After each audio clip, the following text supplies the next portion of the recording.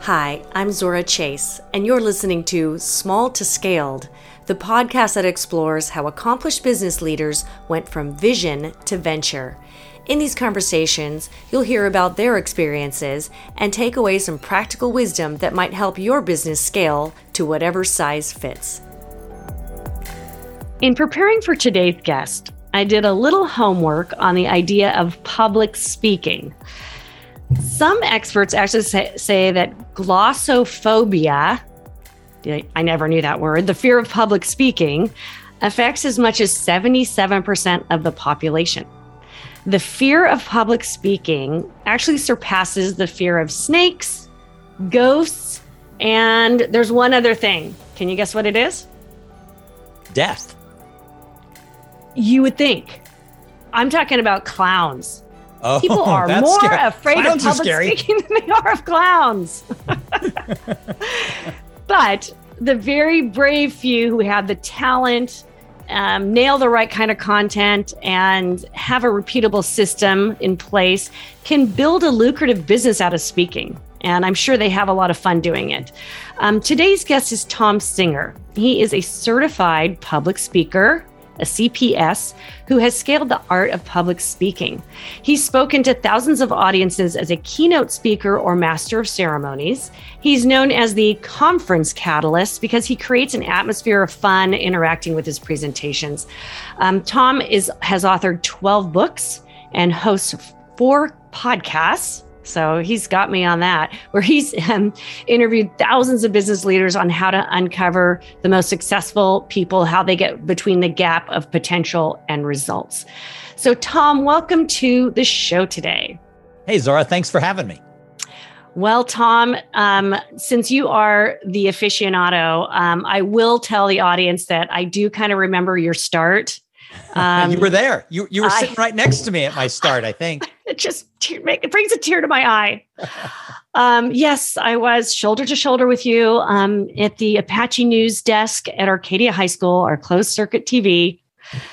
Tom was a host, and so was I, informing the students of all the things they needed to know about what was going on at Arcadia High School. They had to know when the pep rally was and where to buy tickets for the prom. Those were important things. And we had a closed circuit television newscast, and we ran it just like the morning news. We ran it like the Today Show.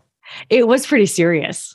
It was very serious. Pretty funny when you look back, but great experience. Great experience. I wanted to do public speaking too, but I somehow ended up in digital advertising. Go figure. Anyway, Tom, since you did take a different route, I'd love to hear how you became a speaker as a business and what inspired you to take this on as a career. Sure. Well, Zora, I've known you since kindergarten, and we went all the way through high school together. So, I might have been a little bit of a talker. We found my second grade report card, and the second grade teacher had wrote a note to my mother saying, "See me, he talks too much in class." And my brother laughed and said, "We didn't know when you were in second grade that you could turn that into a career." But the way the business side of it came about is I had a successful career in sales and marketing. And when you're in sales and marketing, you go to a lot of conferences, either as an attendee or your company is sponsoring it and you have a booth and all that. And I would sit in those conference room chairs and I would watch the keynote speaker. And I literally would think to myself, wow, she or he, they have a better job than I do. And so I started researching, how does one get to be the keynote speaker at an association conference and get paid for it? And it turned out it was a whole industry. And so about 15 years ago, I started saying, I want to do that because that looks way better than working for somebody and going to an office every day. And it took me 3 or 4 or 5 years to figure it out. But in 2009, I went full time as a professional speaker. And that's pretty much all I did up until the pandemic. Okay, that is crazy. I wanted to ask you, what is the process of becoming, you're certified? And I think that's actually a big deal. It's called the Certified Professional Speaker. It's called the CSP. And it's the designation from the National Speakers Association. And the National Speakers Association is the trade association for people who make their income using the spoken word. So that is speakers and trainers, some podcasters, some others, but it's people who speak for a living.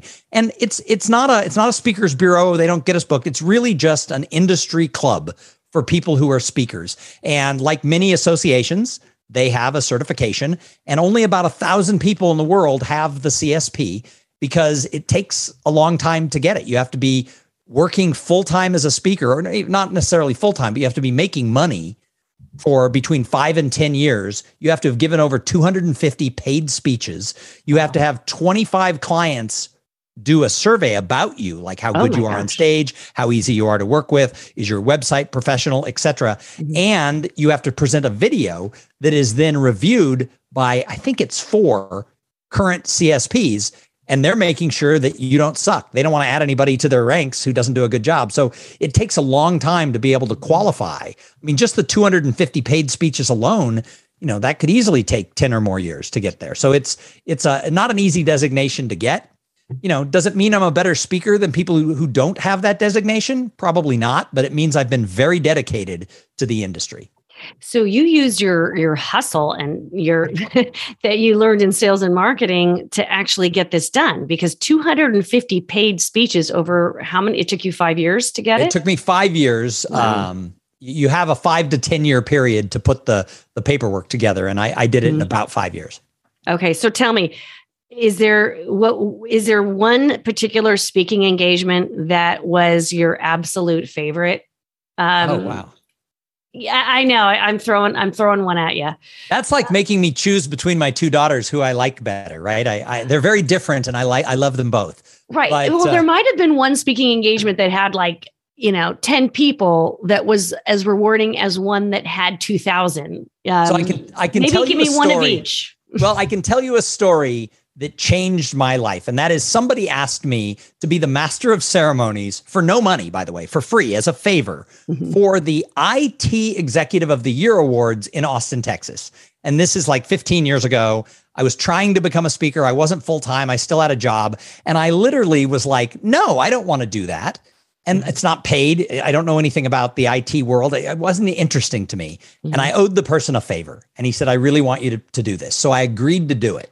And I emceed this hour and a half long award ceremony. And at the end, this gentleman came up to me and he said, do you do this for a living?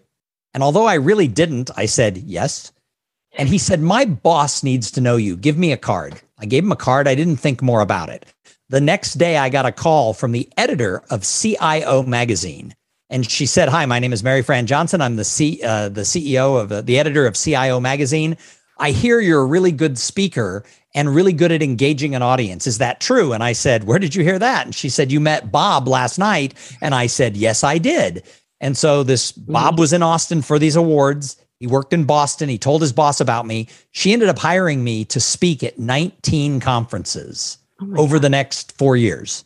And that really launched my whole career. That if it hadn't been for that chance meeting and that MC gig that I didn't want to do, I may never have gotten the break in the business. So yeah, that event stands out to me. Yeah. That reminds me of that quote, who said 70% of the win is just showing up. Yep. I showed up and I met Bob, and Bob introduced me to Mary Fran, and I credit a lot of my career to that very nice woman. Very cool. I know. You never know who you're going to meet. And just say yes is a great policy most of the time. I say yes too much,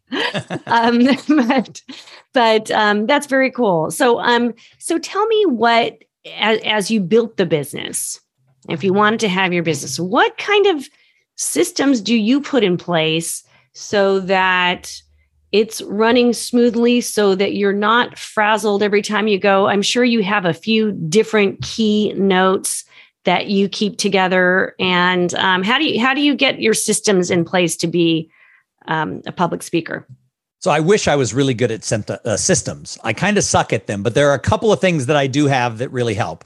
And it started off, it was just an Excel spreadsheet. And then I moved to a CRM, and the CRM made it a lot easier to be able to, keep track of who I'm calling. Because here's the thing, if you're going to make a living as a professional speaker, or really make a living as anything, you're really in 2 businesses. You're in the business of being a speaker or whatever you do, and you're in the sales business. Because if I don't sell the opportunity to come speak to a company or an association, then I don't get booked. I don't get paid, which means I'm really not working as a professional speaker. So I've got to be in sales first. So having some systems in place, because sometimes it takes years. So, you get interviewed to be the keynote speaker for an association conference, and they really like you and you like the meeting planner, but the committee decides to go with somebody else for a lot of reasons. Your topic's not interesting this year. They change the theme of their meeting and it doesn't fit with who you are. They're looking for certain demographics to mix things up on stage, and they don't hire you.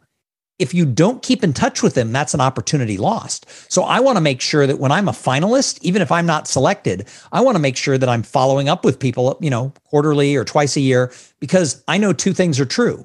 If they hire Becky to be their keynote speaker, next year they're going to have a conference and they don't want Becky again. So I want to get back in that loop, because if I was a finalist this year, maybe I can be a finalist next year. So a CRM is super important to be able to keep in touch with who all the prospects are and keep things going. And then the other thing is as simple as just a checklist sheet. Before the pandemic, I was traveling about 100 nights a year for about 50 different conferences. And what that meant is I come home, I'm home for 5 days with my family. I'm doing my business side of running my business. Then I get on a plane to go deliver. Well, I have certain things I have to have with me on that trip, both for my personal life and for that speech I'm going to give and for running the rest of my business. So I've got to make sure I've got my computer. I can't tell you how many times early in my career I left without the power cord to my computer. So, or the power cord to my phone. And so having a checklist of what I must have on the road is super important. And some of those things I have duplicates, so they're in my sort of go bag. But some of the things I have to take out and use, and then I take it back. So just having a simple checklist of what I'm going to take when I travel has really been a game changer, because I probably bought like 20 iPhone charging cords over my lifetime before I started never leaving without checking every box on the checklist. Yeah, that gets expensive. I left my laptop one away from home, and I think it was like $70 to replace it. I mean, Can you imagine doing that 10 times? Oh, I've done it. Yep. That is great advice. What CRM, just curious, for a solopreneur would you recommend? What do you like? Okay, so I've used several of them over the years, and I really fell in love with a product a few years ago, about 4 years ago, called Contactually. And it wasn't fancy, it wasn't expensive, but apparently it wasn't that popular because Contactually just closed. Okay. So I actually have downloaded everything in the process of looking at something else. I'm looking at Zoho and a few others because I don't need any fancy bells and whistles. A lot of my peers use some really high-end Infusionsoft and things like that, but I don't need to pay $300 a month. I just really need something that reminds me time to call Zora, and so I can make the call. Yeah. And the contact information's there, and you can export it into, a email format if you need to. And I loved Contactually. I would have been their biggest commercial today, but they closed. Oh, you should have them sponsoring your podcast. That's right. Well, they closed last month, so it's done anyway. Oh, you didn't save them. You could have saved them. Oh, darn. So are you, speaking of solopreneurs, are you always solo, or do you have team members? Do you ever hire people? So I've been doing this for 13 years, and I have been solo all except for 6 months. I did have a sales guy. He was a young guy. He wanted to become a professional speaker. He was aggressive. So I brought him on as an hourly employee. And having an employee, all of a sudden you had to have like things with the government, and you had to have payroll taxes, and you had to have a company that did the checks. And I loved him. He didn't work out. He went a different direction in his life. And I decided I don't really need a part-time employee again. So I've been solo ever since. And I just use contractors for like my accounting and for my web design and stuff like that. So I use 2 or 3 different, contractors from time to time if I have a specific need. But for the most part, with the exception of 4 to 6 months, I've been totally solo. Okay. All right. So speaking of marketing, would you say what marketing strategies do you use, or do you email marketing, or do you do LinkedIn? What do you do? So LinkedIn for me is a great way, not so much to do marketing to people who don't know me, because my strategy with LinkedIn has always been I connect to people who I have a real connection to. So I don't like to just connect to everyone who breathes air. My LinkedIn strategy has usually been, have I met them? Have they seen me speak? Have we somehow engaged? I called it the coffee, meal, or beer rule, which means have we had a cup of coffee? But I have 6,000 or so followers. Now, I break that rule all the time, and I add people because they seem cool or whatever. But for the most part, I don't have 20,000, 30,000 people that I'm connected to on LinkedIn because I try to make sure there's a reason for it. However, if you learn to post, and I've worked with this guy named Richard Bliss, who is a consultant on how to maximize using LinkedIn. I now, when I post, can get 4, 6, 8,000 views per post, where I was getting 200 and 300 views per post. So I'm learning how to use LinkedIn so that more people see what I'm doing. Because if they know of me and I show up in their thread from time to time, I do get calls where people say, oh, we're hiring someone for our conference. You popped up in my social media. So I use a lot of social media more to cultivate existing relationships than to be found by strangers. And then a lot of it is because I teach how do you build your brand and your network. A lot of it comes through referrals. I would say about 80% of my business comes from personal referrals from people, because that's what I do. I cultivate relationships and I remind them that I'm out there, and I use my CRM to remember to remind them that I'm out there. And I tie that to my social media. So people who've seen me oftentimes 2 and 3 years later will refer me to other type events. So I wish that I was really good with a lot of outbound marketing, but I've really worked on cultivating those relationships with people who've crossed my paths along the way. Okay. So you made me think of topics. Tell me about what people, corporations, speaking events, what they're hungry to hear right now. We're emerging out of this pandemic. There's a war in another country. There's midterm elections. There's lots of stuff going on in the world right now. What do people want to hear? What do you think is an exciting topic around speaking right now? So right before the pandemic, and certainly through it, resiliency was a huge topic. Everybody I knew who dealing with tough times, being resilient, that topic has been really good. The topics that work in all markets, I've been doing this now for almost 15 years, the speaking topics that work for companies and association in good times and bad. And there's other ones that bubble up along the way. Storytelling was really big like 5 years ago. Everybody was like, how do you tell your corporate story? That one's kind of a little bit less now, but different topics come up. But sales, leadership, change and innovation, and time management or productivity. So those 4 are always popular. For all the years I've been in this business, if you speak on sales, leadership, change, innovation, or productivity/time management, there's always work, because those are things people always want. You could probably add a few other topics to that. My topic, the sort of the human side of business, your network, your brand, your visibility, that topic tends to get really good when there's a recession. I actually started as a professional speaker like full time in 2008, 2009.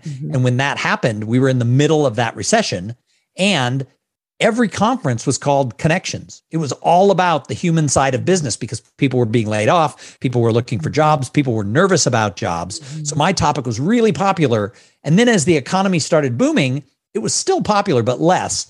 Coming out of the recession, I'm starting to see people are really interested in how do we get back to real connections, because likes, links, shares, and follows, they're great. Social media is wonderful, but it doesn't replace human connection. So the human side of business topic is becoming really popular again. And then, like I said, resiliency is big. Dealing with difficult people is becoming more popular again. It was really popular a decade or so ago, but now we're being put back together with people at the office. And for 2 years, we didn't have to deal with their difficulties. So dealing with, hard conversations, stuff like that. And of course, right now, probably one of the most popular topics is diversity and inclusion, in the changing world that we're in. And so I have a friend who, her business is on fire because she's one of the leading people dealing with DEI topics. And so if that's your topic, that's a hot topic right now as well. So there's always room though for topics that aren't hot to get booked, because not everybody wants the same thing at every single conference. So, that's why being a salesperson matters if you're going to be a speaker, because you got to sell your way in. Is there any events or anything you want to plug while you're on this podcast? Well, for anybody who's interested in the idea of, hey, I've got something to say. I think I'm pretty good. I was on my TV newscast. I could be a speaker.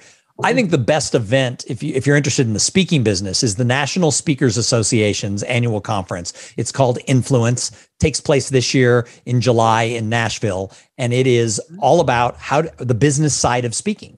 And I never would have figured this business out if 13 years ago I hadn't joined NSA, the National Speakers Association, because not only do they have great education about how the business works, but you start getting around other people who do it. And if you get around people who are doing whatever industry you want to go into, get around people who are doing it, they can't help it. success leaves clues. So I made a lot of friends with a lot of speakers, and whether they intended to or not, they showed me the way.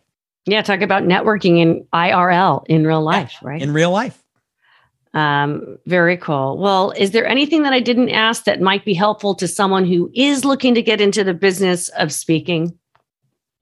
So I think the number one thing is realize that I have a lot of friends who are professional speakers. Very few of them took an online course or hired a coach or found somebody who sprinkled fairy dust on them and made them a professional speaker.